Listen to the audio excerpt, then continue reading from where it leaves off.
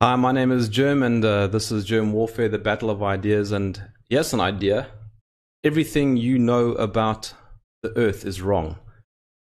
So Mark Sargent is going to be joining me now from the US, and he's going to be explaining to me why the Earth is flat and why everything I know about it is wrong. Mark, thank you for joining me. Thanks very much for having me. All right, so let's first quickly get something out the way. You are in Virginia. We just spoke about it. You're on the West Coast, not the East Coast. I am on the West Coast, but not Virginia. Virginia is on the East Coast near Washington, D.C. I am on the West Coast near Los Angeles. Oh, so not Virginia, you're in Langley. Yeah, Langley, which is really close to a city called Seattle. Yes. So if you go north of the California coast is Los Angeles and San Francisco, and then Oregon, and then finally Seattle. Isn't Seattle where Nirvana came from? Yes, the entire grunge movement in the 90s started here, and I only caught the beginning part of that before I went out to Colorado, where I spent 20 years doing video game and software testing. Oh, fantastic. All right, so this is the most bizarre conversation. All right, let's start at the start. You represent the Flat Earth movement, and your claim is that the Earth is flat. Yeah, not only is it flat, but it's enclosed. So you're not on a little rock that's covered with a wisp of smoke flying through space in multiple directions and multiple velocities. You are actually in a building with walls and a floor and a ceiling, a structure, no different than a planetarium, a terrarium, a sports stadium, a snow globe, whatever you want to call it, and that our best and brightest didn't figure it out until, by that I mean like the United States and the Soviet Union, figured it out in about 1960. And not for sure. They didn't know for sure until about 1960. And then when they figured it out, they decided to keep it hidden from the public. And they spent a lot of money and time and created the space programs. And it's slowly but surely been falling apart because of the internet and smartphones, and that's where we are now. And so in 2015, because I know it's your follow-up question, how did I get into it? In 2014, I looked into it, thought it was ridiculous. Everybody knows about flat Earth. Everybody's heard about flat Earth. It is stupid. It's ridiculous. And the reason is, but why do you think it's stupid? In fact, let me open with a George Orwell quote. George Orwell, creator of 1984.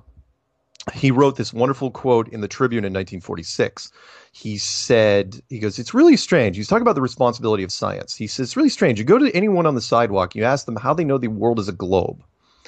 And people say, what are you talking about? We know. It is known, right? It is a given, like algebra. And then you push them. He's like, how do you know? People start getting upset. And he goes, he was talking about the responsibility of science. Well, because people believe basically anything that science tells them. And the reason I mention that is, okay, so he wrote that article in 1946. NASA wasn't even founded until 1958. So how did everybody in the world know in 1946 that the world was a globe?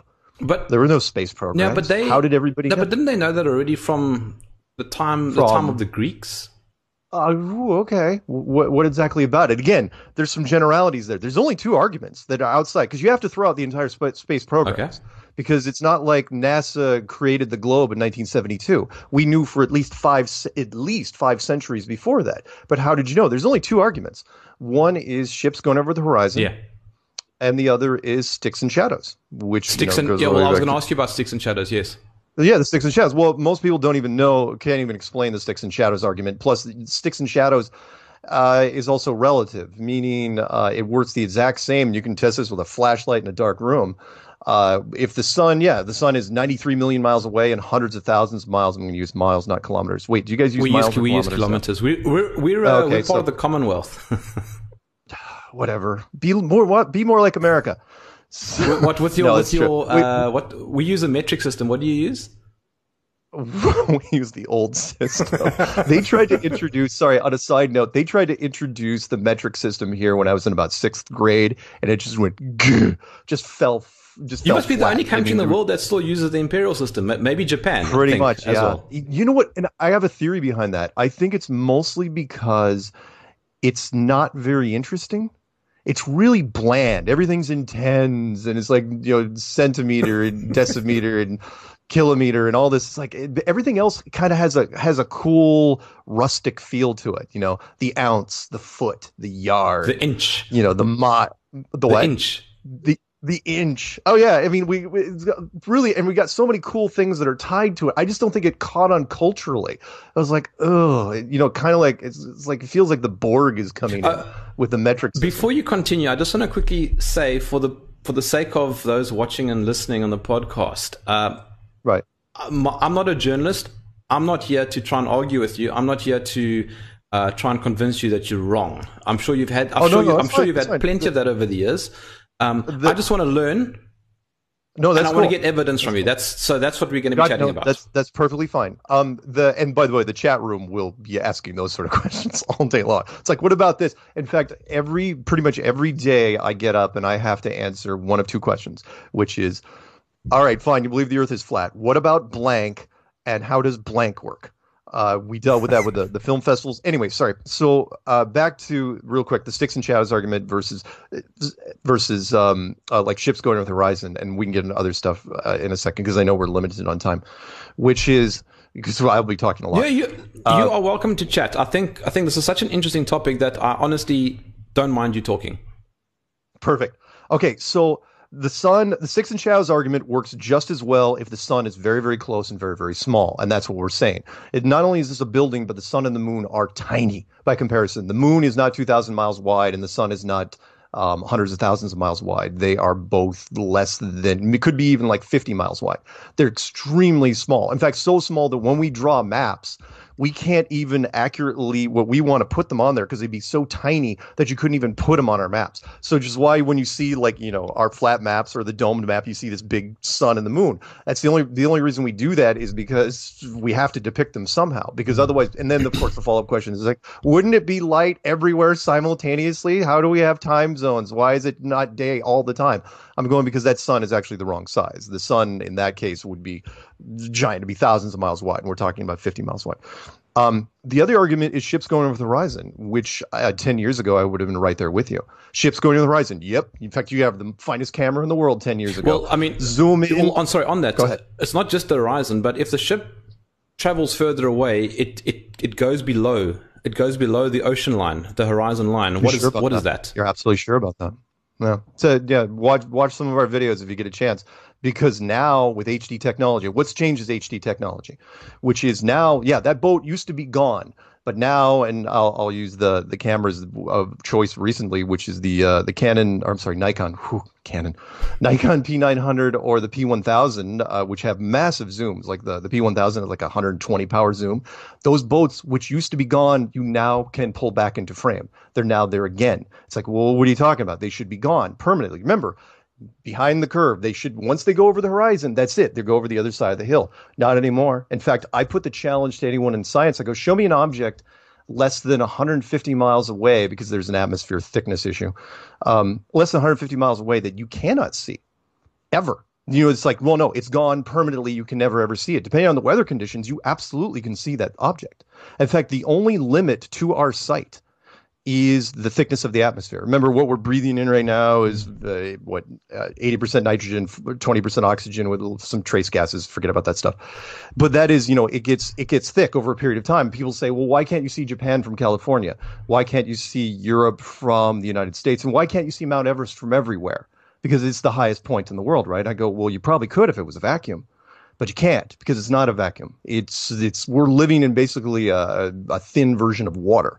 No, and people are saying, well, that doesn't make sense. I go, okay, scuba divers, when you go 200 feet down on a perfectly clear day with the sun's right overhead, why is it dark? Well, because the sun can't penetrate that much water. This is a thin version of that. So, okay, hang on. Sorry, I just want to take a step back quickly. And we can do a little bit of a plug as well. You've got a documentary on Netflix, which I watched. It's called Behind the Curve. Dun, dun, dun. Yeah. The community hates it, by the way. I'm sure they do. And I I'll be honest, I didn't get that much science from it. It was mostly about you, and I forget the name of a lady that was in it. Patricia. That's right. Patricia Steer. Yeah. Yep. It was mostly about your relationship with her and the community, and then you had conspiracy theorists within the movement. There was that one guy, I forget his name now, I'm so sorry, who Bob Nodell, Jaron? The one who apparently was from NASA or something? Oh, Matt Boylan. Yeah. Otherwise known as Math Powerland. Yes. Yeah. And then you did a few tests, and then at the end of the film, you did a laser test, and it failed. And you ended the document, or you ended the film by saying, "Oh, that's interesting." And then and then the credits rolled, and I sat there thinking, what just happened? And that's an excellent point, because one, the power of editing, because you got to remember, by the time that film ended, they were not our friends. They hated Flat. They still do, and I send them stuff every time I do like an interview after I go overseas, or I just shot a commercial in Australia. They hate it every time I do this stuff, and it's like, hey, you helped do this. What happened was a quick little side story, and I talked about it in the book, which was by the time we got to the conference, the movie was almost done. Right? It was supposed to just be a human interest piece, right? It was just supposed to be about the people of Flat Earth. They didn't want to go into the nuts and bolts of it. But then there was that part, I'm sure you remember, where I was up on the podium and a 12-year-old kid was asking me questions from the audience. That apparently freaked them out. I didn't know this. It was in the director's commentary on the iTunes version, and that freaked them out. They were like, oh, okay. This is basically, they had to take a stand against Flat Earth right then and there, which was, it's all fun and games until the kids are involved. And it's like, we're not recruiting kids. I didn't ask that kid to be there or any of the other kids to be there. They just showed up. And you're going to take a stand. It's like, oh, no, you're messing with the future, which is what National Geographic said, and which is why the book is called Flat Earth Clues: End of the World, because National Geographic asked if Flat Earth was going to take civilization into the new Dark Ages. I was like, what? Okay, sure. Let's go with that. So anyway, by the time they got to the end of the film, they knew what stand they were going to take. So they were going to hurt us in editing any way they could. With the Jaron thing at the end, the initial shot was, remember there were two experiments that Jaron did, same identical experiments. First one, he melted the condenser on the laser, because if you don't know anything about lasers, you can't have them on for very long because they weren't designed. There's basically supposed to be on for a certain amount of time, but if you leave them on for like 10 minutes, you could melt them very, very easily. They left that out of the movie entirely. The first one failed, and then the second one, he was shooting what he thought was over a flat piece of land, and it wasn't. It was actually not flat, and they left that out of the movie entirely. Which was, now granted, it was partially Jaron's fault. I'm not gonna blame too much on the director, because I didn't know until much, much later that Jaron. He didn't do a dry run on the test. That was the first time. It's like, oh no, we'll just do it live. We'll just show up there live at night. We'll do it the first time. And what could go wrong? And is one like the perfect example of why the scientific method still applies, and that is test, observe, repeat. Test, observe, repeat. You don't just do it once and then say, okay, well, that's it. So the test was supposed to show that a laser going straight should go from this point to this point. And if it's perfectly flat, then you should show it. And supposedly when he had to raise it up a little bit to where it was shown, it's like, well, does that prove a curvature? What your point was, and I love that you said it just like that. I was in the theater with a whole bunch of people, and I asked them afterwards in multiple screenings. I go, do you know what happened at the end of the movie? They go, no, but something went wrong. They couldn't tell you what went wrong, just that something went wrong. Yeah, and it also made it look as though your own film was pointless. Exactly. Which, by the way, we had nothing to do with that film. We literally just signed the waivers. It was done by an independent. It actually worked out really, really well for us. I call it the Trojan horse, because almost everybody, when they were first watching that movie, like the 20, 30 minutes into that movie, everyone thought it was like a parody. They thought it was like a piece of docufiction. I thought so too. Yeah, well, yeah. I'm still on the fence. No, it's absolutely. Well, yeah, I know. You and I, we'll talk. They thought it was a piece of docufiction, and then all of a sudden there was this montage. I think it was like the mainstream montage where all of a sudden it's a thing, and there are different people talking about it, and people, I could see them all over the theater going, "Wait a minute, there's something happening on the internet, and I don't know about it." It's like this big corner of the internet which you didn't even know existed. and it's absolutely there. And nowadays I feel envious for a lot of people that get into it for the first time now, because if you type in flat earth into YouTube, you just get this wall of content, and you're going, and stuff that's been around for 2 years and 3 years, and you're going, where did all this stuff come from? But you haven't missed it forever. It's only been around for 4 years.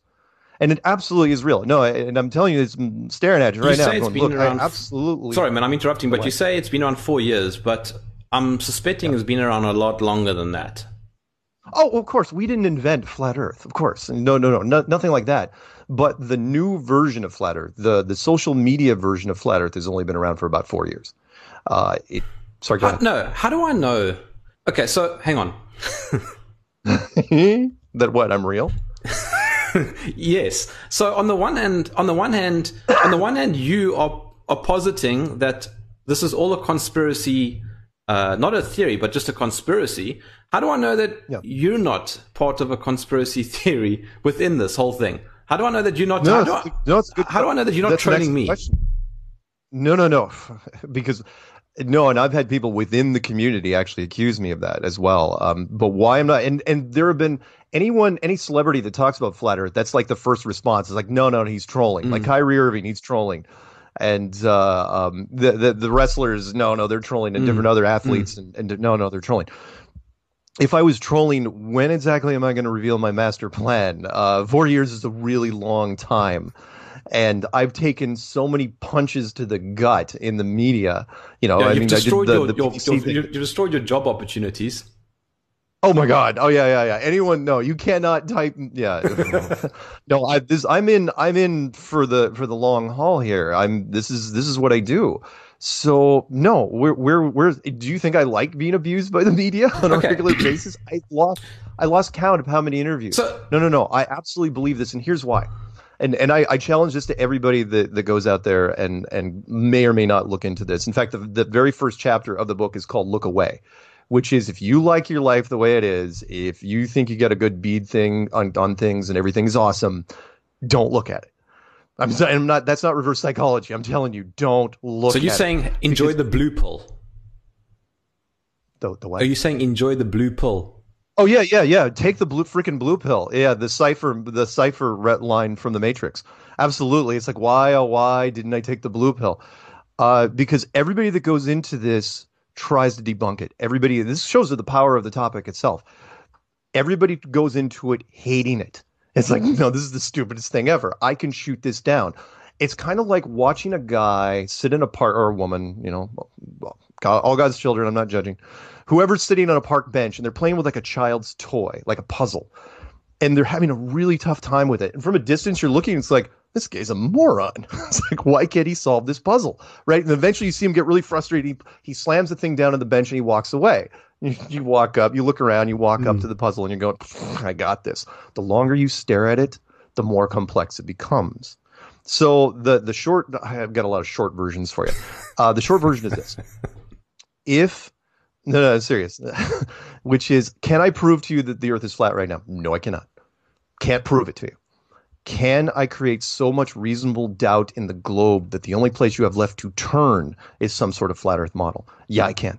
I can do that all day long. And people inside is like, well, no, reasonable doubt isn't good enough. It's like, oh, no? In court, every hour of every day, reasonable doubt wins. It always will. So and which is why the community has been growing and growing and growing, because, and you saw the documentary, we can't even agree on exactly the finer points of the model. But all we can do, which is why I use the Scottish Highlands reference, at the end of the day, we all hate the English. At the end of the day, we all hate the globe. That's what we all can agree on. It's like, no, we absolutely know it's not a globe. Now, what exactly it is? In fact, I'm not kidding. It's like 70-30. Only 70% of us even believe that it's a dome. It's, that it's a snow globe. But there's another 30%, mostly because they don't like being fenced in, that don't even believe in a that we're in a building. It's just like a flat open plain. But that's how it starts. Okay. Everybody tries to shoot it down. All right. No. So before we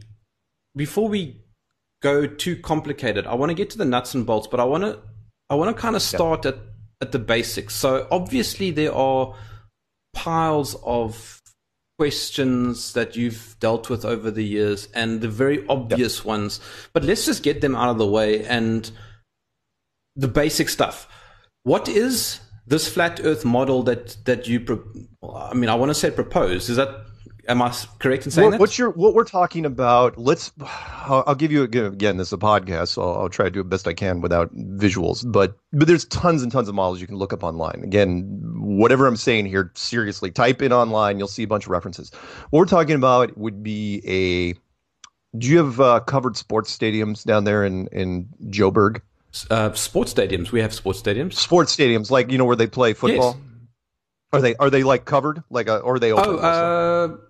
Mostly open because it doesn't rain. Yeah. Okay. Yeah. Well, we have enclosed stadiums where we have cities up here where it rains and snows, and so we have enclosed stadiums. Imagine an enclosed stadium like that, and inside that stadium is a giant saltwater lake, and in that saltwater lake are a bunch of islands, which would be the continents in this case. The sun and the moon are just lights in the sky, along with the planets. Okay, and the stars. So it's flat with a dome.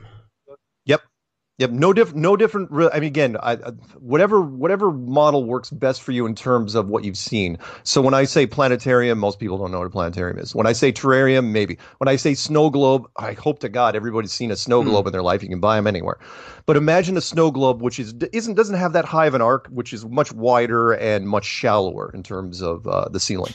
And something like that. Okay, so hang on. I want to get this straight. So it's flat, more or less, with a dome. And my understanding is that it's surrounded by the Antarctic ice wall. Yes. Yep. Yeah. Well, in fact, don't even call it the ice wall. I know people have been latching onto that in the media because of the whole Game of Thrones thing. But seriously, they really have. But we're talking about, the Antarctic continent is the only continent that doesn't look even remotely like everything else. So it's not a continent, it's just a wall, essentially. It's just some sort of...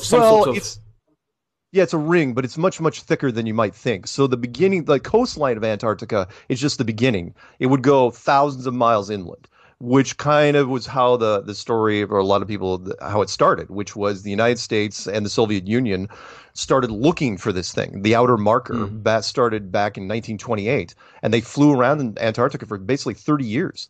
And they finally figured it out around the end of the 1950s, almost 1960, which an operation called Deep Freeze. Public knowledge, they've been doing missions out there. Our greatest admiral, Admiral Richard Byrd, that's what he did for 30 years. He basically just flew in his plane out in Antarctica. And when they figured it out, they locked down Antarctica with the Antarctic Treaty, the only unbroken treaty ever, and then militarized space. But we can get into that. But I live in Cape Town, which is at the bottom tip of the African continent, and ships travel from here to the Antarctic. And I know people who've done that. So what is this now? Oh no, you can go there. But when it comes to corporations, nobody owns. And one was really weird. Find me another piece of real estate anywhere in the world that nobody owns, which is really, really weird, and considering how big it is. And they say, well, no, it's chopped up equally. It's chopped up equally. That way, if anyone wants to do something, you have to have approval from all the other nations. No corporation is allowed to set up shop in Antarctica ever. The only people that are down there allowed researchers. Researchers, military scientists, the military, and the occasional tourist that wants to take their picture with some penguins, on the peninsula. Is that because if you go too far, you reach the Truman Show style edge of the dome? Yeah, that's basically it. And honestly, I don't blame them. Which is, think of it this way. Let's say you own British Petroleum, which is which I talked about in the Clues. I don't know. I know you saw the documentary. I don't know if you watched the Clues, which is I talked about the Antarctic Treaty, and I said, okay, you own British Petroleum, and you know that there's massive amounts of resources in Antarctica. Not only are you not allowed to go down there, you're not even allowed to talk about it. That's the part that blew me away. Look, this world is run by greed and money and power. We all know that. It's like in the United States, we lobby for everything. If they want to start fracking in my backyard tomorrow, you know what fracking is, right? Yeah. If they want to start fracking in my backyard, they could absolutely do it. They could make that happen. And yet these same companies, with all their massive amounts of liquid assets, are not allowed to even talk about it. If I was from British Petroleum, I would run a full page ad in the London Times every month saying how great it would be for our company to go down there. It is unbroken. Okay, so cannot be. In fact, it's not even up for review until 2040. What is this dome made of? And how did it get there? And how old is it? It's extremely old, way older than us. Oh yeah, sorry, I should qualify this. We didn't make this place. Not even close. Humans had nothing to do. I take the line from Contact. You remember the movie where when she finally meets the alien, whoever it is, and he says, and she goes, "Did you build this? You know, this whole tram system?" And he goes, "We didn't build it. We don't know who did. It was here when we got here." So what? It could have been extraterrestrial development. Well, at that point, you have to redefine what an extraterrestrial is, because we're talking about a self-contained system. We're not talking about planets that actually exist material-wise. That Mars, you can't land on Mars and Jupiter and Venus and Saturn. They're just lights in the sky. Now, They who don't built exist. it? Are Okay. they? Sorry. So hang on. Hang on. They exist. They exist only as lights. Okay, but Only as so they're, only as are they images. props? So much, yeah. No different than a planetarium. You go into a planetarium. Do you see the moons of Jupiter? Yes, you do. Can you land on Jupiter in a planetarium? No, you No. can't. And you say, well, that doesn't make any difference because we're in a building. I say, when you walk out of that building, who says you aren't in a much bigger building? We've talked about this in science fiction concepts for years, although we've never made a movie about But it. hang on. Yeah. My wife and I went to a little town here in South Africa called Sutherland. It's basically one of our astronomical hubs. It's in the middle. It's kind of in the middle of nowhere. And they've got a whole bunch of observatories and satellites, and they're busy building all kinds of interesting space stuff there. It's one of our sort of scientific claims to fame, at least on the African continent. Yeah. And I've been there, and I looked through telescopes, and I literally looked at Saturn, and I saw the ring around Saturn and the moons. Yep. But the ring Yep. goes around, so it goes behind the planet. How do you explain that? What is that? I believe the question you're looking for is, if all the planets in our solar system appear spherical, Yeah. then why aren't we spherical? Kind of like that. Okay. Yes. Yeah. Basically, Yeah. I mean, I could boil that question down, which is like, look, and believe me, I have talked to many an amateur astronomer, and they've all said the same thing. It's like, look, I've seen the moons of Jupiter, I've seen the rings of Saturn, Yeah. blah blah blah blah blah.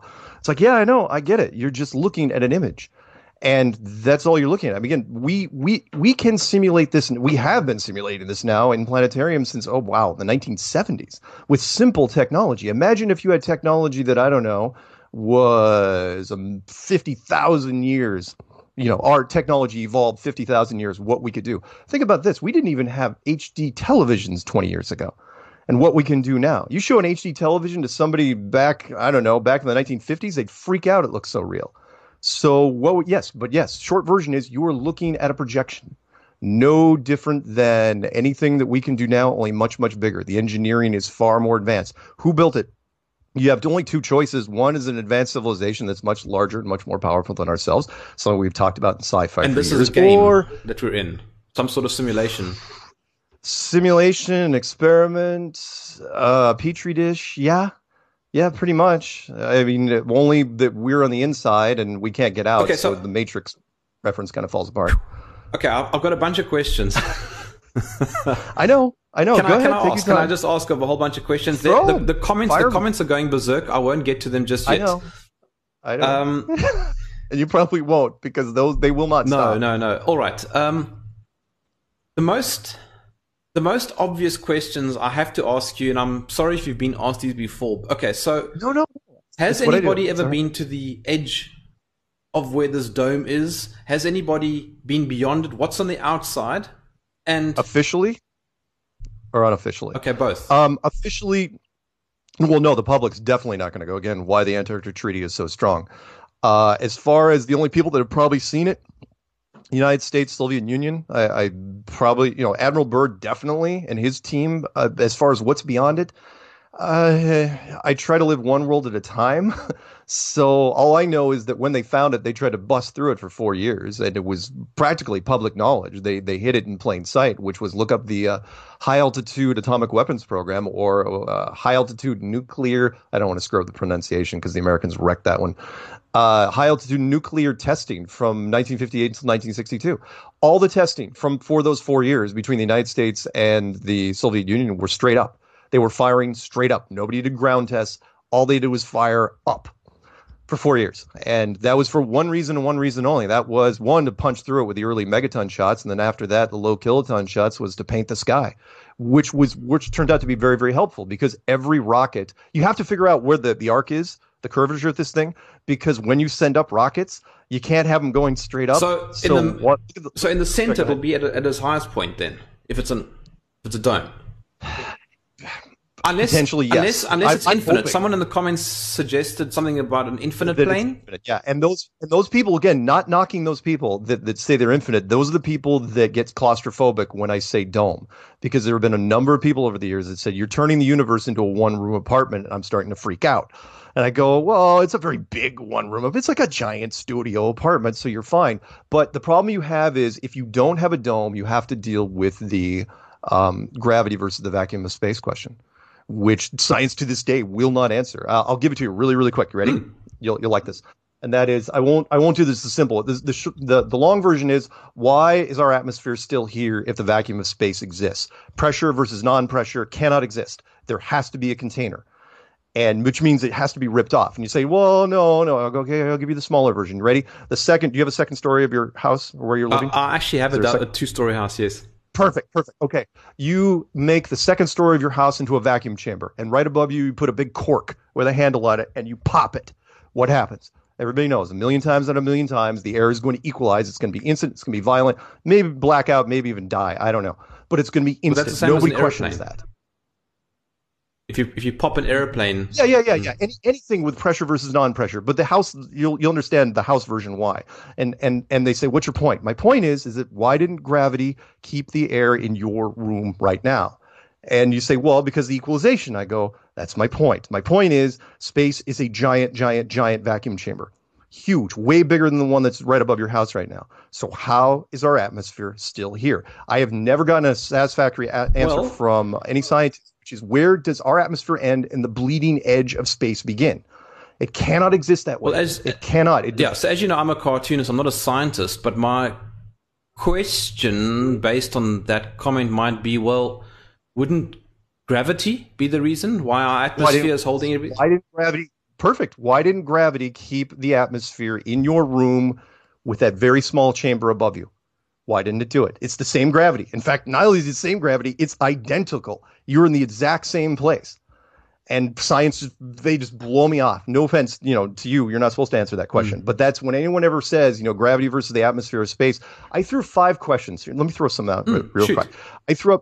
I threw out 5 questions to a Georgetown physicist. It was set up. I was completely unsolicited by a German television team, and they said, "Okay, give me 5 questions. We can give a physicist. We got a guy who'll debate you." It's like, right on, because science really doesn't like debating this. And I said, "Okay, gravity versus the vacuum of space, long distance photography. The moon eclipse shadow is way too small. The moon temperature is cold, which doesn't make any damn sense. And the Van Allen radiation belts, are they deadly or not deadly? If they're deadly, then how do the Americans get past them? And if they're not deadly, why do the Americans say that they're super deadly?" I threw out those 5 questions. I know that's the really short version.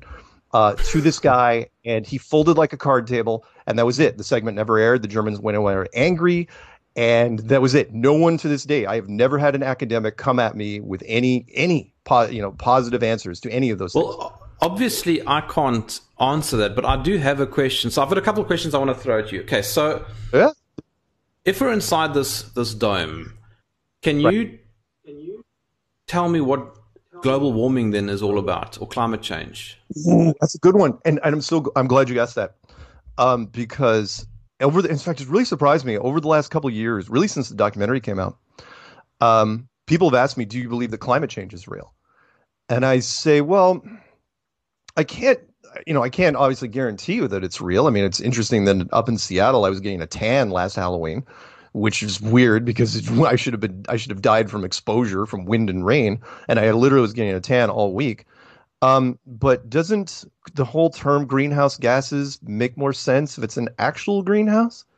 Not this kind of soft, fuzzy, oh yeah, the gases are hovering at this certain altitude and that's what's trapping things in. Doesn't it make a lot more sense if it's an actual physical building? Because if it is a physical building, oh yeah, then what we're doing inside here would actually have a huge effect on it. Even if it was an automated mechanical system, we're going to have an effect on it. I mean, come on, we're having the car engines, no offense to electric cars, but the car engine is just a tiny furnace. And we have billions of these things running all the time. What do you think's going to happen? It's no different than taking a propane lantern into your car, while the air conditioning is running. The air conditioner is going to have to compensate for that propane lantern sooner or later, and it's going to create hot spots and cold spots. So do I think it's real? Probably. Sure. But it's manipulated artificially. You mean is it being compensated for? Or it's been adjusted artificially by whoever built this place. Yes, actually, I guess that's my next question then. Who are the beneficiaries then of this system? I guess you can't answer that. Who built it, or what did they get out of it? I suppose both. Probably both. Probably both. Who built it? Again, I'm not trying to be tongue in cheek when I say this. Did God build it, or did God subcontract out the work? Are you religious, Mark? I am, but I wasn't for a long time. And by the way, I've also got to mention that at least in the United States, at least half of our members, and they deliberately did not talk about this in the documentary, are hardcore Christians. I can't speak for the other 4 major religious houses of the world, but at least when it comes to Christianity, half of them are real. Half of our members are really, really into it. And for the simple reason that is, if it was built, meaning if it's an inorganic structure, if it's a building, then it was built. And it was built, it was built by someone, which if you were already into God, thinking of the idea of God, it completely reinforces it. Okay. I mean, it takes you from 90% to 98%. And if you're not, it brings you back into it somehow. Now, not necessarily into Christianity, but it brings you back into spirituality. I was into IT for 20 years. Church, I don't have time for church. I still don't really go to church much, but I think about the concept of God a whole lot more. I've got a whole bunch of stuff I want to ask you, and the time is going way too quickly. Do you have a few more minutes to... Yeah, we can go over. Can you go over? Okay, fantastic. Fine. Okay, because I've got some stuff. I've got so much stuff I want to ask. I'm gonna go over for you just because you told me that story about the actor from the yes. So for those who are listening now, just before we went live, I was telling Mark a story about Sholto Copley from District 9. Mark was saying that District 9 is one of his favorite sci-fi films. That's correct, Mark? Yeah, one of the perfect sci-fi films ever made. And yeah, how you snuck into a press junket, kudos. Those who don't know, the very short story is that I pretended to be a journalist, and I did a one-on-one interview with Sholto Copley when he did a press junket in South Africa when he was promoting District 9 and the A-Team. But I'll talk about that another time. It's a great story. Okay. But I want to quickly get back now to some questions I have for you. Okay, so I live at the bottom tip of the continent, and right. I suppose in geographical terms fairly close to the Antarctic. If I were to stand on top of Table Mountain with a very strong telescope, why is it that I cannot see the Antarctic if it's flat? Your vision is limited. Again, it's the design of this place. The design of this world is ingenious. There's some really, really cool design aspects. I mean, one, of course, would be the 3% salt solution in the ocean, which limits exploration to like 97% or more, which is amazing. But as far as why you can't see, another example would be why can't you see Japan from California, and why can't you see Mount Everest from everywhere? Mm-hmm. Because Mount Everest is the tallest place there is. You should be able to see it. There's nothing obstructing it. And that is what we are breathing in, what we're talking in is only 99.99% transparent. We are talking and living in basically a thin version of water. We're living in kind of a soup, which is it's 80% night. Most people don't even know this. You're barely even breathing oxygen right now. It's 20% oxygen and 80% nitrogen. Forget about the trace gases. I like the easy to remember stuff. I don't care about the 5 or 6 trace gases. So then what that means is it has a thickness to it, which means that over time it gets 90%, 80%, 70% transparent, and further to where eventually it just blurs out. No different than when you are in water. We've all seen footage of scuba divers taking shots of whales at a distance. Well, they get about 300 yards away, and that's it. They just fade away because the water is so freaking thick. What we're breathing is not very thick, but it's thick enough to where you cannot see. I think the maximum range at sea level has got to be, can't be much more than 150 miles. We've done some tests at about 100, 120. I think at 150 it's maxed out. But my point is if it was a vacuum, if theoretically, if you pulled out all the atmosphere, oh yeah. And I think that's part of the design, which is that would completely throw people. Because if it was a vacuum, if we didn't have to breathe this, then we would be able to see very, very far. Sorry, trying to keep my answer short. No, it's fine. It's fine. I don't mind. Before I ask my next question, as I said, I've got a bunch of questions. Everything that you're saying sounds unfalsifiable. So, in other words, you can make the claim, and I can't prove it wrong, or nobody can. If you talk about a dome, no one can get. Can someone get to the top and touch it? Can they fly high enough? For example? Well, no, for several reasons. One, civilian market can't get anywhere close anyway, and I don't care if you're Elon Musk or not, which is a whole other South thing. African. Yeah, we should talk about Elon Musk because there's a lot of Americans that think he's American. It's like, does the accent not do anything for you? He's not from here, but whatever. Even though he doesn't talk South Africanese, is that what you call it? So. The space is militarized, and that's the big thing, which is, look, civilian aircraft, we're talking about something that's very, very high up there. So civilian aircraft cap it at about 10 miles, spy airplanes, if you believe them, maybe 20 miles. And then after that, it's all military. So as long as the military controls space, which was the entire point of NASA back in the day, back in 1958 when it was formed, then no, that part is unfalsifiable. You're absolutely right. And a lot of these things are. Again, remember I said, it's not that I can prove it to you, but I can create so much doubt in it. How do you know, that you're Mark, going to be thinking about it? How do you know what you're saying? Because the reasonable doubt got to me. How's that? Because if I started out like everybody else started out with way less material, what I did was, I thought the same thing. I said, flat Earth is stupid. I can blow it away in 3 days. I'm going to finally check this thing off my bucket list because I had an opinion on just about every conspiracy you could think of. Some I like, some I don't like. But this one is like nobody even wants to look at it. I mean, seriously, I said in my clues, I said, look, I know people that absolutely are convinced that the royal family of England are made up of lizards. Convinced. That sounds like David Icke. And yet I would. Well, yeah, but I would, in fact, David Icke's a great example, and yet I could go up to someone like that and say, "Oh yeah, what about flat Earth?" And you'd be like, "Get the hell out of here!" It's like, really? Because you were just telling me about lizards, but this isn't believable. And for me, it's the reason I absolutely believe it in my heart is because I can't shoot it down, and nobody else could after me. Meaning, it was like a cry for help. I said, "Okay, I can't solve this." The internet hive mind is brilliant in their collective consciousness. And I put the videos out there and I said, blow it away, kill it, and tell me where I went wrong. And I was just waiting by the phone. I put my address out there, my phone number, my real name, every bit of information you can think of. And people started calling me saying, the subject matter experts were amazing. They kept calling me saying, you know what? Pilots and engineers and air traffic controllers, surveyors, they all kept saying the same thing. They're going, you know what? This isn't that crazy. Here's why. It's like, what? Why aren't you blowing this thing? And it's like, I don't want this to be real. And then it just got reinforced to where here we are 4 years later. And I need to just take a quick moment, and I have to ask you one or two questions from the comments. The comments are going ape. Sorry. Wait, in South Africa, we can't say ape. So it's going berserk. Yeah, going berserk. We can't say ape either. Okay. All right. Okay. 2019. Everyone's politically correct. Okay. All God's children. All right. So one of the comments is someone says, he's flown over the Arctic Circle and he didn't see a wall. He said Arctic. That's the Arctic. That's the Arctic. So that would be in the middle. Arctic's the north, which would be the center. And by the way, the center is a really interesting thing anyway, because Admiral Byrd supposedly went there in 1926.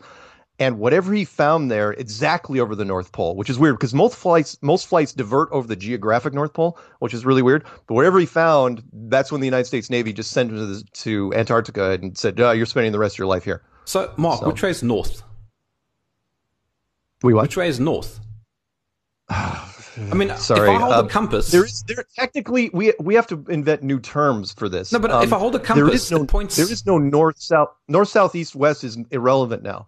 There is the center, and then there's the outer rim. No, but meaning, if I hold a compass, it's pointing.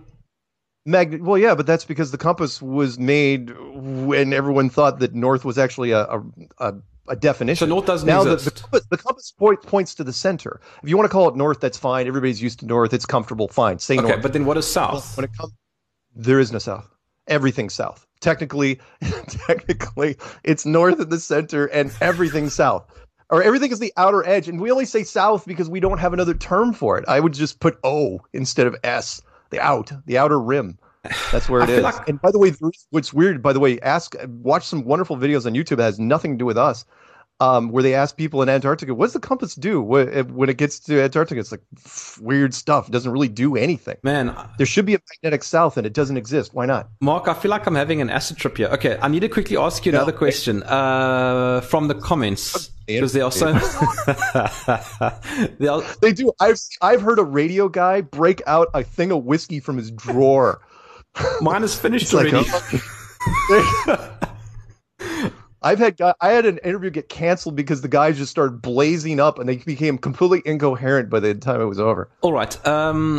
Okay, so I'm just quickly scrolling through the comments. I don't want to take too long on them. Something about global warming. We've gone past that already. All right, I'll come back to the comments. I want to get back to my conversation with you.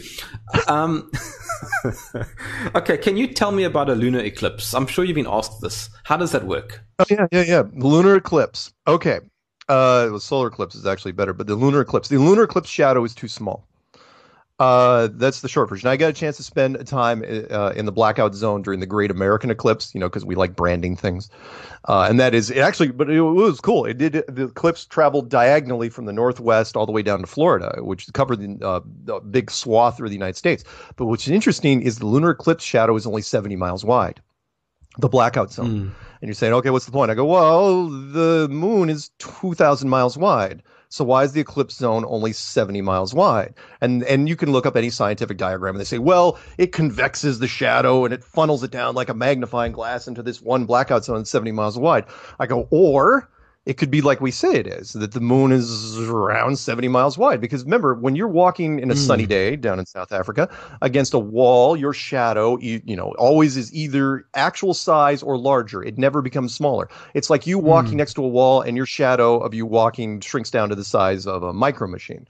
And that doesn't exist. And you're saying, well, the scientific explanation. I'll go, fine. If you want to latch on to that, tell me the flip side, which is if the Earth is remember, we'll reverse it. Instead of the moon being in front, let's say the Earth is in front, right? Well, the Earth is only 8,000 miles wide. That means the blackout zone should only be about 4 times as wide, which would be 250 miles wide. We should see a blackout zone on the moon.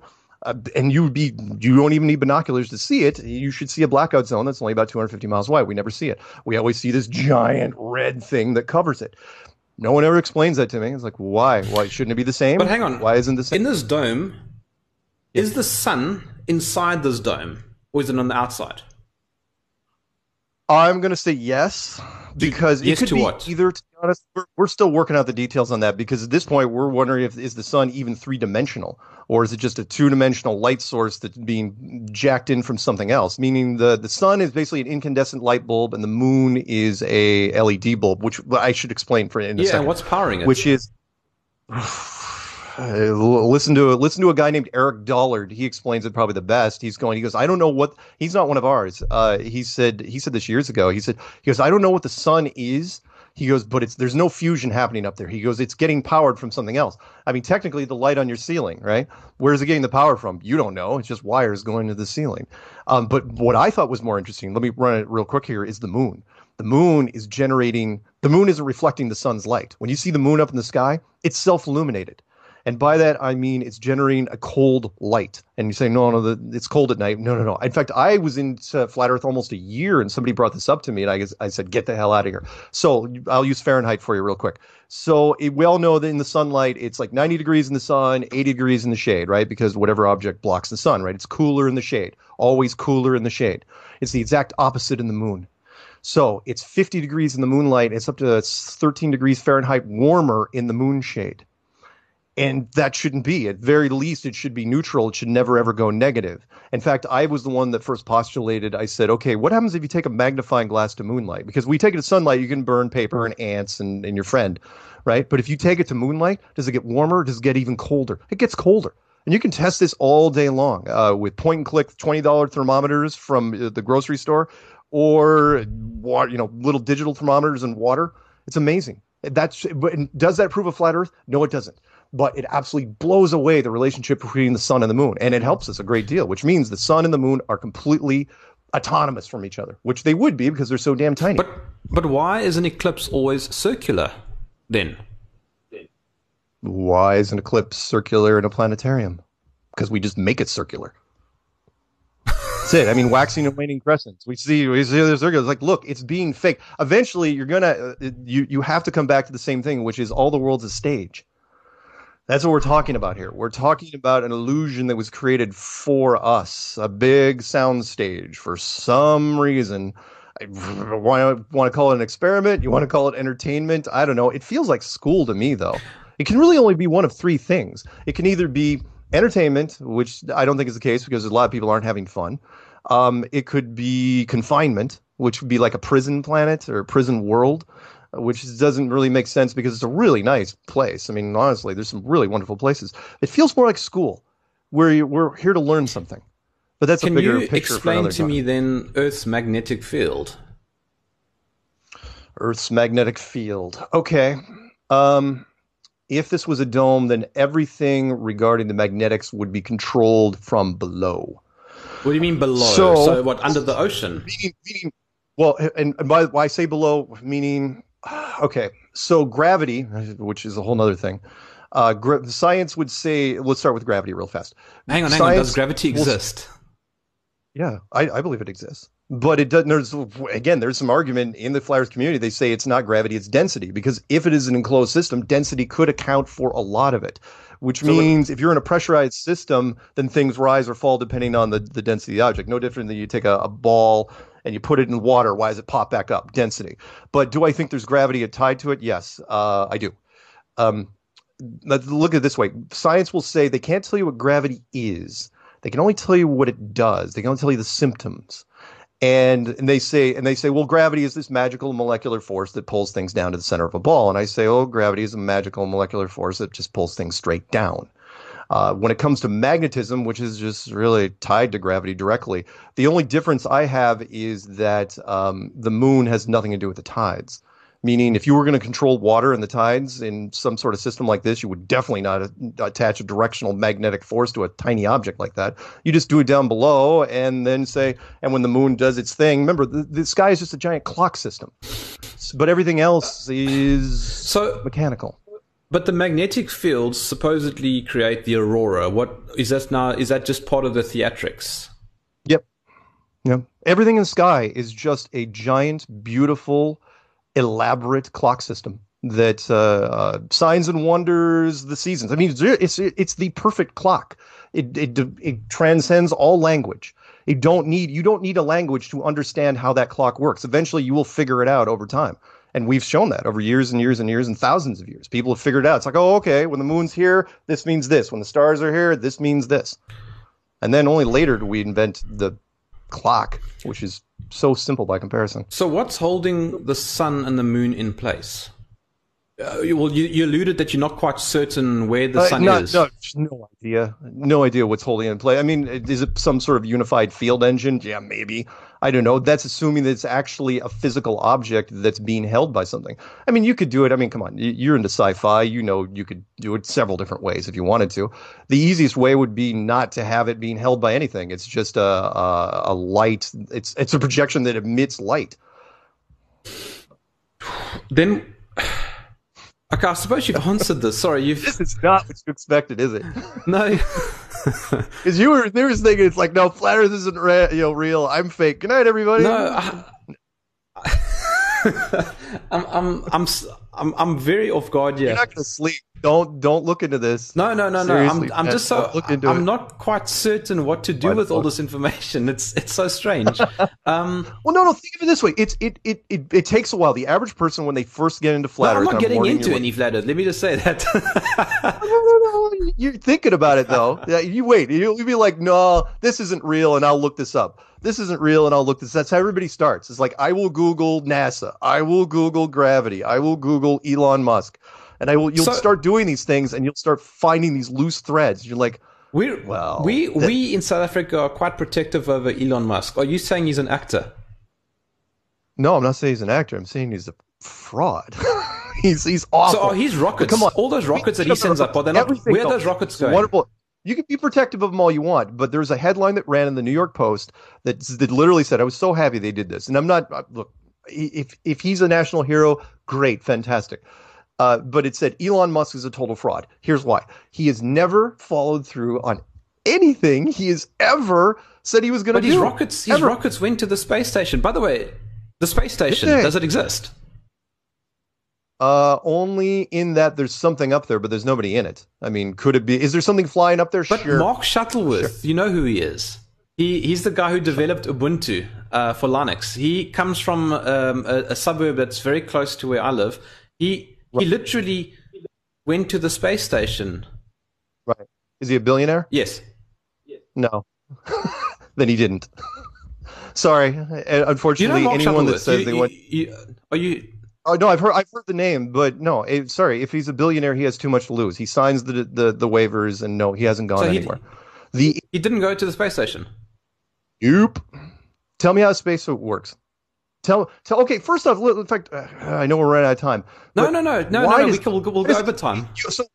Let's go a step further. Let's go older. You believe the Americans went to the moon? Why? And I know inside the United States it's required. Hang on. We have to believe that. But outside of the United States, why do you believe the Americans went to the moon? Because you saw it on television? No, but that's like asking, why do I believe Julius Caesar existed? It's part of history. No. What? Actually, that's not a bad example. But no, I wasn't the alive Americans, when man landed on the moon. Oh, hang on, but you're saying man didn't land on the moon. But what I'm saying is the photos, and everyone should be suspect of the Americans. I swear to God, we lie about all sorts of stuff when it comes to our government. But when the photos and the videos from the Apollo have aged so terribly that we've been chewing those things up way before this. In fact, our own people were suspect of it starting in about the late 1970s because the photos didn't make any damn sense, and neither did the videos. There's so many holes, and I'll send you an image after we're done. It's like, find me how many things wrong are in this photo, right? And you say, well, what do you mean? I go, there's at least 6 things wrong. It doesn't make sense. Sorry, the space station. Look at the interior shots of the space station. There are so many production mistakes. Remember, moviemistakes.com, that's for movies. Right? Coffee cup moves. This is over here. People make mistakes in movies all the time because they're shot out of sequence. There should be no mistakes in real life. The news should not have production mistakes because it's real, remember? And we've been just destroying the ISS. I mean, hell, we could destroy it alone just on ISS hairspray, which is, look at the women's hair. It should be flowing naturally. It's put up like the Bride of frickin' Frankenstein. It's permed. In fact, why, which is a whole other thing, why do they even have hair at all? The filtration systems wouldn't allow it. How does a spacesuit work? It defies the law of thermodynamics, meaning pressure needs a container, right? You have a basketball in your hand, right? Why can't you fold that basketball? Because it's got pressure on the inside. Yes. We can't fold it, right? Why does a spacesuit not turn into a basketball? How is a spacesuit completely flexible in a vacuum? Their arms and legs work, perfect articulation points. Their fingers work. They can manipulate complex electronics. It's stunning. And it's because the reason why is because the average person doesn't know anything about physics. They don't know mathematics, and they don't know engineering. And that's what they decided. It's like, you know what? The average person doesn't know any of this stuff. Let's just put it on television. It'll work. It'll totally work. And for the most part, it did until recently. You just reminded me now of that guy called Felix Baumgartner. Oh, the Red Bull jump. Awesome. Perfect point. Felix Baumgartner. You can look up this image all the time. And I've talked to people in the media about this. In fact, Neil deGrasse Tyson, the face of science in the world, right? He was angry about this because he's like because they used a fisheye lens, which is, of course, otherwise known as a peephole lens. You know, when you look through they use your hotel room. GoPros. GoPros, but it's the same sort of lens, which is, it creates this massive curvature, to get more of an angle. It's a wide angle lens. And he's like, remember, he's only 120,000 feet up. And the angle, the image they're showing makes him look like he's 400 or 500 miles up, and he's only 20 miles up. So why did they use it? Why did they get allowed? And media I've talked to people in media, and I go, why did you use that when you know it's not real? They go, well, it's a better shot. It's a more dramatic shot. He's wearing what appears to be like an astronaut suit, even though it's just a flight suit. He jumps, and no. And Neil deGrasse Tyson says, straight up, he says, there is no way you can see the curvature at 120,000 feet, which is interesting. It's like, why would you bring that up on stage? He's known as saying that. So no. In fact, I could send you a video in 2 seconds of a weather balloon at the same altitude, which is absolutely perfectly flat. So who's lying? The weather balloon that we didn't send up, somebody else sent up, or Felix Baumgartner? Look, the Red Bull, it's a brand. Did he jump, though? Of course, he was up there, 120,000 feet. It's 20 miles. How hard could that be? It's 3 times higher than the average commercial flight, more or less, I think, or maybe 4 times higher. Yeah, it is. But, I mean, it's still... I'm sure it was super scary to jump up there, but he wasn't in space. So I just mentioned airplanes. In fact, he was suspended. Here's the thing. He was suspended by a balloon. That was the other thing they didn't show. It was like, it's like people saw this capsule, right? But they chopped the shot above it. It was a balloon. It wasn't like he was suspended there, like up in a... didn't go up by rocket. Can you explain to me then? I've seen the flat Earth map. In actual fact, if you go and watch this episode later, you'll see that my intro video, the very opening shot, actually is a flat Earth. Right. And the way the continents look is all very... It's like almost like the United Nations flag. Am I correct? It is the United Nations flag. I want to ask you something. I've flown from Johannesburg to Sydney, and that flight was about 12 hours. Yep. A flight from Santiago to Sydney is about, I think, 13 or 14 hours. But the distance is gigantically different between those two flights. Explain that to me. Yep. Don't know. I really don't know. If there's a super jet stream that we don't know about, if there's something else going on with the flights that we don't know about, are planes traveling faster than we're told? I don't know. You're absolutely right. It's one of the sticking points we have. We know there's a perspective problem when it comes to the outer rim. And people will ask that from time to time. The honest answer, you don't know. I don't know. I don't know. We've got some suspicions, but we can't prove it one way or the other. I thought it was more interesting when I first did the clues of why there were almost no nonstop flights in the Southern Hemisphere. Meaning from between Africa and South America and Australia, 95% of the flights are multiple connections. And you're saying, well, what does that mean? I'm going, well, because where we are, we can get nonstops anywhere. It's just a question of money. In fact, I had a corporate travel agent down in your neck of the woods. Well, actually in Australia. She goes, you don't know how frustrating it is down here. Sorry. Where she goes, you have no idea how frustrating it is because there are capital cities in the Southern Hemisphere, which it doesn't matter how much money you have, you cannot get nonstop flights to. And she goes, and they should be easy, and it doesn't happen. And so, yeah, I know. I've heard the Santiago, Chile. I've heard it. In fact, I heard that 4 years ago. No, it's not a catch question. I've literally flown from here to Sydney, and I know the length of the flight. And what I thought was more interesting, here's my counter, which again, somebody try to counter. I know in chat they're going to have a hard time with it, which is fine. Show me the route. Meaning, well, I actually went over the Antarctic, and I've got a photograph. Well, over the Antarctic, flights don't go over the Antarctic. No, but I looked out the window. I looked out the window and I saw the ice. You were over the Antarctic. And I actually took a photograph out the window. Flights have been banned from the Antarctic for 30 years. Commercial flights. I don't know where you were, but you weren't over the Antarctic. Let me just tell you quickly. So I flew back from Sydney to Johannesburg. Yeah. Okay. Yeah. But the flight went. The flight path went over a portion of the Antarctic. I literally saw it out the window because the pilot told us to look out the window, and for a few hours it was just white at the bottom, ice. Okay, and on my little so you caught the fringe. Yeah, and it was a Qantas flight, and I had a little TV screen in front of me, and it showed the flight path, and the plane was flying over the Antarctic, and I took a photograph of that as well, just because it was so interesting. Got it. Now, are you saying that didn't happen? No. I'm saying you probably caught the fringe of it. Sure. Now can you cut across it directly. No, you cannot. Those have been banned ever since some plane supposedly crashed in the 1970s in a mountain out there. It's like, what, one plane crashed and you ban all flights from going over the heart of Antarctica. For me, the bigger question is, why does the GPS system not track you? Meaning when people say, okay, I've flown from here to here, I go, which is why I did Clue 9. Everyone gets stuck on Clue 7. It's like, no, I found nonstop flights. So it's like, great, you found nonstop flights. That's why I made Clue 9, which is show me the route. Meaning when you get over water, remember, the GPS system, American military system, 32 supposedly blanket covered satellites, when you get over water, maybe 150 miles offshore where there's no repeating land things to go off of, your latitude and longitude go into estimated or approximated mode, meaning you blink off, you're gone. Now, you have sort of a bearing of where you are, but the system is not tracking you exactly where you are because the GPS system doesn't work out there, because the GPS system is a land-based system. It is literally a rebranding of the old Loran system, which was land-based radar. They just threw a sticker on it, said they had satellites. Now, are there satellites? Yes, there are. Are they tied to the GPS system? Nah. As a matter of fact, most of the satellites go up via the high-altitude balloon program from NASA. Most of them don't even go up via rocket. But that's a whole nother thing. Tell me now about satellites. I mean, how does a cell phone then work? Oh, ground towers and fiber optics. And anyone in tech will tell you this. I mean, almost all of our data, almost all of the bandwidth is from the old systems which have been upgraded to fiber optics, which is, we used underwater cables for Morse code. Were upgraded eventually to better lines, then finally upgraded to fiber optics. Use repeaters with cell towers for most of the stuff. So there are no satellites? And of course there's satellites. Yes. They're inside. I've seen them myself. Inside the dome.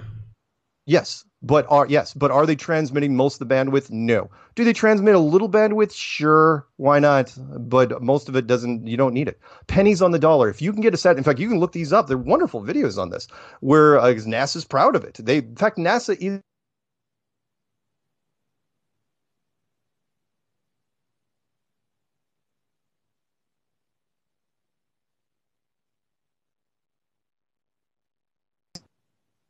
Ooh.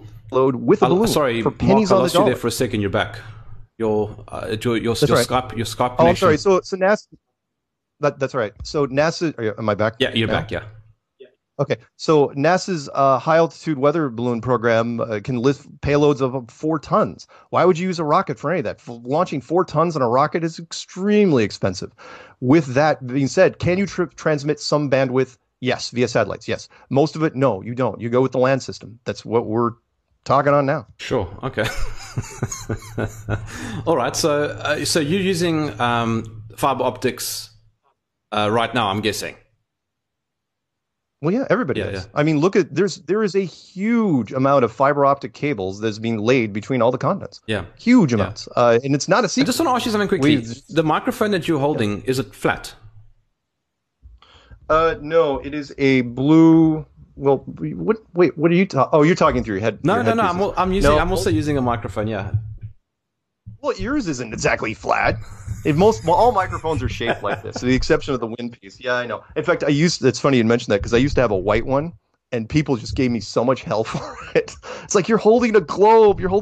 That's how passionate the flat Earth community is. One of the questions in the comments was asking about the distance between, I think, Europe and the US because of the map of the flat Earth. But I guess it's related to the same question I was asking about the flight distances. Yeah, I don't know what to tell you.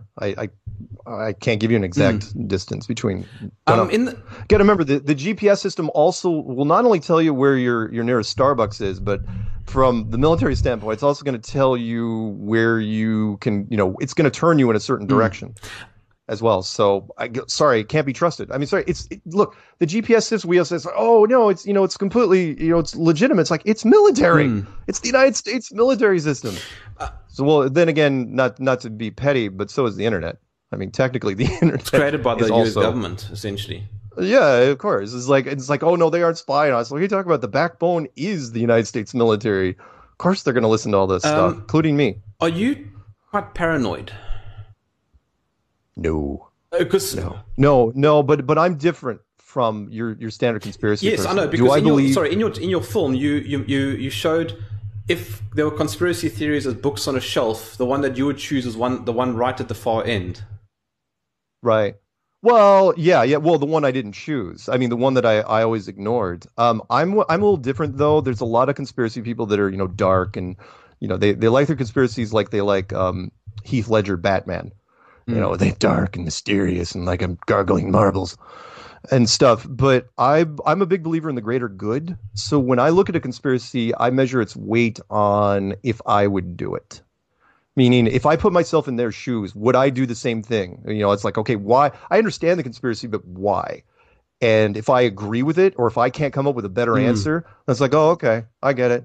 For the greater good. I mean, sacrifices are made. So there are two great comments in the the one guy who is a flat earther by his own admission says that you aren't doing the flat Earth movement any good. He says that your comments are a bit clownish. Cool. Do better. I don't know who he is. Replace me. Yeah, I don't know who he is or who she is. No, it's fine. No, and I hear that. To anyone who ever says that, because I've done. I look at it. Look, I am currently the freshman recruiter. If Flat Earth was a university, I'm the freshman recruiter, which means I'm doing most of the interviews. To him, I would say it's like, fine. Tell me who you want me to refer. And I will pick that person. I will absolutely guarantee they get my next 5 interviews. And then tell me who it is. And then but tell them to say it in chat. It's like pick a guy who you want on camera right now. And if he says Eric Dubay, I'll be like, well, okay, you can't do that, and you know why. So I don't. And care. then another comment which I thought was very funny. He said a shout out to Terry Pratchett's Discworld. Because it's the Earth is on top of a tortoise. Terry Pratchett. Oh yeah. You're absolutely right. Yeah. And by the way, I've got to clarify because if you type in flat Earth into Google and you click on images, almost always you'll get that flying disc in space. With a tortoise. Almost always, and the media loves using that. And we're the first people to tell you it's like no. It's like why would there be space? We're talking about a snow globe that could be sitting on the desk of some research lab. It's like, why does there have to be space? In fact, the whole point of flat Earth is that space makes no sense. Space is this, and even Carl Sagan said that. Carl Sagan said space is just amazingly huge and empty. He goes, it seems like a waste because there's nothing in it. It's 99.99% nothing. So why would you build it like that? And again, not to go off the biblical side, it's like, well, you're saying that God is lazy. I'm going, no, I'm saying that God is efficient. Whoever built this is extremely efficient. And if most of the people believe the illusion, believe that whatever is up there, remember, there's a great line from The Truman Show, which I love so much, which is, we believe the world that is presented to us. Plain and simple. Everybody, in fact, in our country, if it's on the news, it's absolutely real and objective. Well, we do know that CNN always tells the truth. Always. And Fox News, NBC. Nobody is biased. There is no corporate intervention by anything. It's like, come on, guys. It's like, full well. And that's from going all the way back to what Citizen Kane. It's like, if you are really rich and you don't like the way a particular news organization is portraying you, what do? You buy them. And that's it. So I've got a science question. I want to go back to some science stuff again. Science stuff. I'm not quite sure now. I don't even know where I am in life at the moment. All right. When I look at a sunset or a sunrise, okay, Let me just try and explain my understanding. So in the flat Earth model, the sun is above everything at all times. But if I look at a sunset or a sunrise, I see the reflection of the sun underneath the clouds. Because I live on the coastline, so I can see that happening. And I can see the sun becoming a half sun and then disappearing behind the horizon. What am I seeing? All right. Let me answer the first part, or the second part first, which is the sun going off into the distance. People think they've seen the sun setting, and I absolutely would have been with you, again, up until HD technology. And that is when, in fact, there's some wonderful videos. I'll send it to you when we're done, where the sun's going off into the distance. It's just going away. And when it gets off to a certain amount, remember, with atmospheric lensing and everything, it's going to start basically blurring out, which means it's going to look like it's setting. But if you zoom in with the camera, as long as you get your filters on, that sun pops back up. That's not possible. Remember, you already saw it. The sun's already it's halfway below the horizon. It's gone. It's like, really? Crank up the zoom. The sun is now popped back up. But when you when you move your camera down, it's already half the horizon. Camera up, it's popped up again. Shouldn't make sense. Basically, what we're saying is the sun just moves away. It is only Remember, it's very, very, very small, so it absolutely can just go away into the distance, and it's not above you at all times. Okay, but then, and as far as the sun going underneath the clouds, I don't know. I have no idea what the lighting effects are. I mean, because remember, for me, it's a little different because, and not to get into this towards the end, but for me, there's a virtual aspect to it, which is if it is flat and it's enclosed, it's probably also digital. Probably also virtual, which blows away the whole concept of the speed of light and everything else that's in it. But I don't usually talk about that because the average person doesn't understand it. Look, the Matrix is now 20 years old. Nobody got it. It's like the Matrix, you got it. But a lot of people in the streets like, oh yeah, the Matrix, in Matrix, out of the Matrix, red pill, blue pill. 20 years. No, it didn't sink in with the public. But I have to start somewhere, which is it's flat. Okay, because all simulations, remember, do you play games, by the way? No, not really. I play Call of Duty with my wife. Okay, perfect. Call of Duty, GTA, Fortnite, Warcraft, all of them. You know what the common thing with all those games are? They're all flat, which is interesting. Every simulation we build is perfectly flat. You want to know why? Because it's easy. Nobody likes building curves to everything. Why would you build it? And the reason is because why would you build a curve if the average person that's in the game doesn't notice it? Why would you build it? It's like, well, because it's like, no, you build it. You basically just a big box, and then you simulate all the curves. Remember, computers can't think in curves; they can only think in squares, which is weird, but it's true. Like pixels are pixels. We can draw curves. Human beings are weird that way. We can draw circles. Computers can't. Not really. Anyway, go ahead. I know. I'm wound up. No. I haven't been. we are over time, but I hope you don't mind still hanging around. Well, what else you got? No, it's not what I've got. I've just if the Earth is flat, and this topic of gravity is controversial. Is the Earth moving through space? Is it hovering? What is it doing? Is it moving upwards? You come on. We just talked about this. Why does there have to be space? Oh, all right. Who said that? So you don't know what? Yeah. Okay. No, it's good. But that's part of the conditioning, which is, you got to remember, the reason why it blows people's minds is because of that thing that's behind your right shoulder right now, which is, you got to remember, in the United States, yeah, that's very nice. Did you have a globe back there? Very subliminal. Which is, think of it this way. In the United States, here's a perfect example of conditioning. In the United States, we have our flag sitting in the corner of every classroom, right? And it's there literally from the time you're in first grade all the way through 12th grade. By the time you're done with 12th grade, there's a lot of people that, it's like, wow, that flag, I'm willing to fight for it. They'll join the military, just some of them based on the freaking flag. Well, what's usually below that flag? That stupid globe. What's the difference between the flag and the globe? Almost nothing. Only that they're just two images have been sitting in it. It's a powerful thing. You have that thing sitting in the corner of your classroom for 12 years. What do you think people are going to do? It's like, oh yeah, that's where we live. That's it. What, you don't believe in that? You're stupid. So it's amazing the condition. So on this, but I'm sorry, gravity. So no, the Earth isn't that. By the way, it's an old argument, which is is the Earth flying through space sideways? No. I mean, is the flat? No. There doesn't have to be space. Who told you there was space in the first place? The American military? Those guys? They told you there was space? So on this model of the flat Earth, the sun is going around like that, correct? Yes. Circling around the center. Okay, so if I'm on the one side and the sun is moving away, I'm guessing towards nighttime, why doesn't the sun get smaller as it goes further away from me and gets bigger? And over noon, lunchtime, it would be at its biggest size, I'm guessing. And in some cases, again, the jury's still out on this one, but in some videos that we have watched, the sun actually does get smaller when it goes off in the distance. But it's so bright, you don't notice it. It's so weird. I could show you some wonderful videos on it but I've seen conflicting videos, which is kind of like, the sun. I didn't realize the aspects of the sun until I watched the eclipse, which was the sun is so bright that nobody looks at it as an object like a circle. It's just so bright you can't even fathom it. But you throw filters on it and you send it off into the distance, it does seem to get smaller. At least in some of the stuff I've watched. And explain this to me, Mark. I live in the southern hemisphere, you live in the northern hemisphere. If I go outside right now, it's nighttime for me, it's daytime for you. If I go outside now and I look up at the sky, it's not the same sky as what you look at. You're absolutely right. Why does that happen? Short answer, multiple projection systems. How's that? Okay. So if you're in a planetarium, and again, I don't know if they have planetariums down in Joburg. Wait, you're not I'm in in Joburg, Cape Town, you're outside. and yes, we do have planetariums. Okay, perfect. Well, I don't know. I mean, no, we don't go to. We've got lots of them. Nobody Do goes you to think? them. Do you think I ride a tiger in the streets, or a lion? And no, I think you hang out with D. Antwoord. How's that? I like the way you said it. What, D. Antwoord? Yeah, it's not pronounced like that, but it's fine. Wait, how is it pronounced? It's actually an Afrikaans word, so it's actually die Antwoord. So it's more. You must try and say it with a German. Oh, with an accent? Nah. No, I'm an American. Sorry. So what was the question again?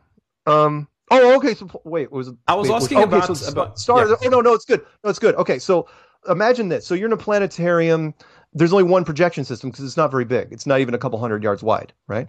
But let's say you're in a planetarium that's only, say, 100 miles wide, right? You are on one side, your friend's on the other side, and you're both having cell phones, you're talking to each other. And you say, hey, I see the Belt of Orion. And you say, oh, I see the Belt of Orion too, but it's upside down, and the star in the middle is blue. And he says, no, it's red. Who's right?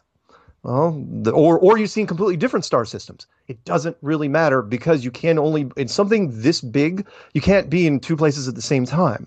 So you just do multiple projection systems. That's the way I would do it. I mean, we've been doing this literally in virtual aspects for 20 years. And then based on that, seasons. Yes. How do you have inverted seasons? If I'm now going into summer, and I think you're going into. Gotcha. The sun, it's a combination of several things. But the easiest one for people to understand would be, again, you're not that old because you look like you're 28. Thank you. The which is the sun going around like a needle on a record player. So on a record player, remember, it doesn't take the same track every time, and as the song plays, it goes closer and closer in, and if you reversed it, it would go further and further out. That's how you do the seasons. That in combination with a few other things to remember, because the sun wouldn't be totally responsible for all the heating and cooling aspects of this. You've got the jet stream up above. You've got the underwater conveyor system. People take that for granted. That transfers huge amounts of energy in the oceans. The magma system and anything else you can think of. I've got one more question, and then I think we'll probably start wrapping up, and I'll go to the comments. But okay. Actually, I've now forgotten what I wanted to ask you. Hang on, I wrote it down. Just give me a second. Right. Oh, right. Why does the moon have craters if it's just a prop? Is it just part of the prop? Yeah, I was about to say, why decorate any? And then, for that matter, in fact, no. I'll let me run with this one for a second. Which is, why are all the craters so perfect? Meaning, most people again completely miss it. It's like, okay, the moon is full of craters. We all know that. The moon is made of cheese. Why are all the craters 90-degree impact craters? Statistically, that's impossible. Meaning, all the craters are like the asteroids came in at a perfect 90-degree angle, came in straight into the ground, didn't skiff off of anything. There's no skid marks. It's all perfect craters all the way around this thing. It's like that doesn't happen. The moon has a weak, if you even believe, that the moon is real, that would imply that the weak form of gravity wouldn't, and the moon's gravity is not going to divert anything. There's no elongated skid marks. They're all 90-degree craters. So then what causes the tides? Oh, it's underground. It's all the same thing that causes the tides is no different than gravity. It's just a modification of gravity. Because remember, I'm saying this from a design standpoint. Remember, I came from game design, so I have to look at it as like, okay, why would you do these things? The last thing you would do if you want to control the tides is hook up a directional gravitational force to the moon. It's too small, and it's just problematic. So you can just manipulate it from down below. What? Are they just torching me in chat? No. It's just this conversation is nuts. All right, let me quickly look at a few comments. You've been very gracious by hanging around after time. No. Let me. I honestly have enjoyed this conversation. I think I'd love to get you back on. I think this is going to be a very popular video and podcast, and I think people are going to want you back on. There's so much more to ask, but let me just quickly ask you a few comments from the comments. Yeah. Okay. Go ahead. All right. The flat earther in the comments is saying that you're just not getting it, so he doesn't like you. He's one of yours who doesn't like you. Oh, wait. He's a flat Yes. earther and he just doesn't like me? Fine. Whoever it is, track this and you can tell me later. Fine. Who do you want to be interviewed? What flat earther do you want to be interviewed? Name him. Okay, then I want to ask you something. Is Jaron, Bob, David Weiss, Patricia, Anthony, Roxanne? I could go on and on and on. There's so many high profile people in flat earth. So there's a guy saying, where the F do you get all this information? I guess that's a one you get asked often.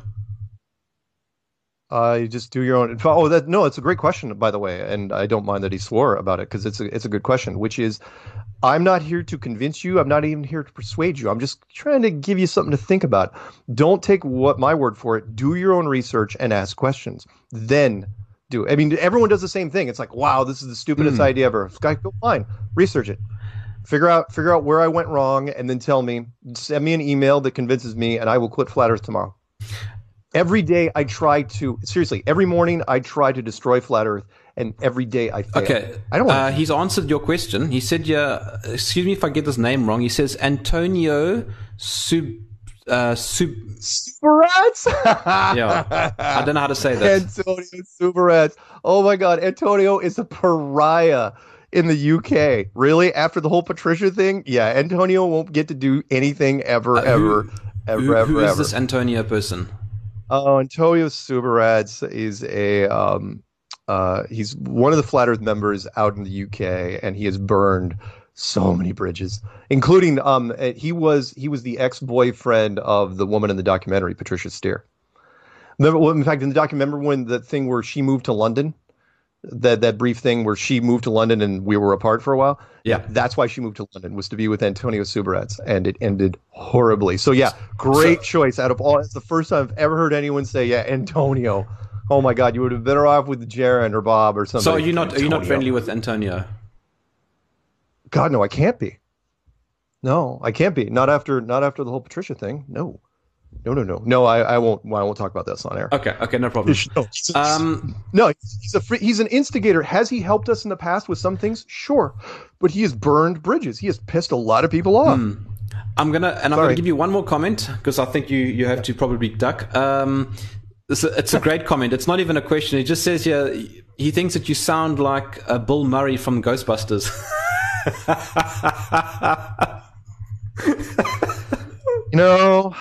I get that a lot, and I'm going to take that as a compliment because I used to be a lot cuter when I was 20.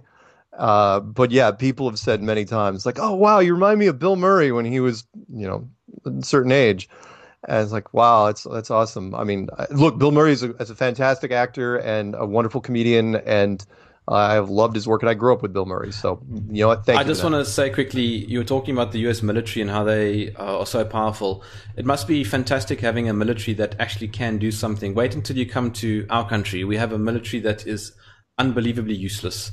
So, well, do you know that there was a story, I think, it was about 3 years ago, where one of the submarines out here in Cape Town, they were doing a test. I don't know if you call it a drive pilot, and they rammed it into the ground onto the seabed, and it got damaged.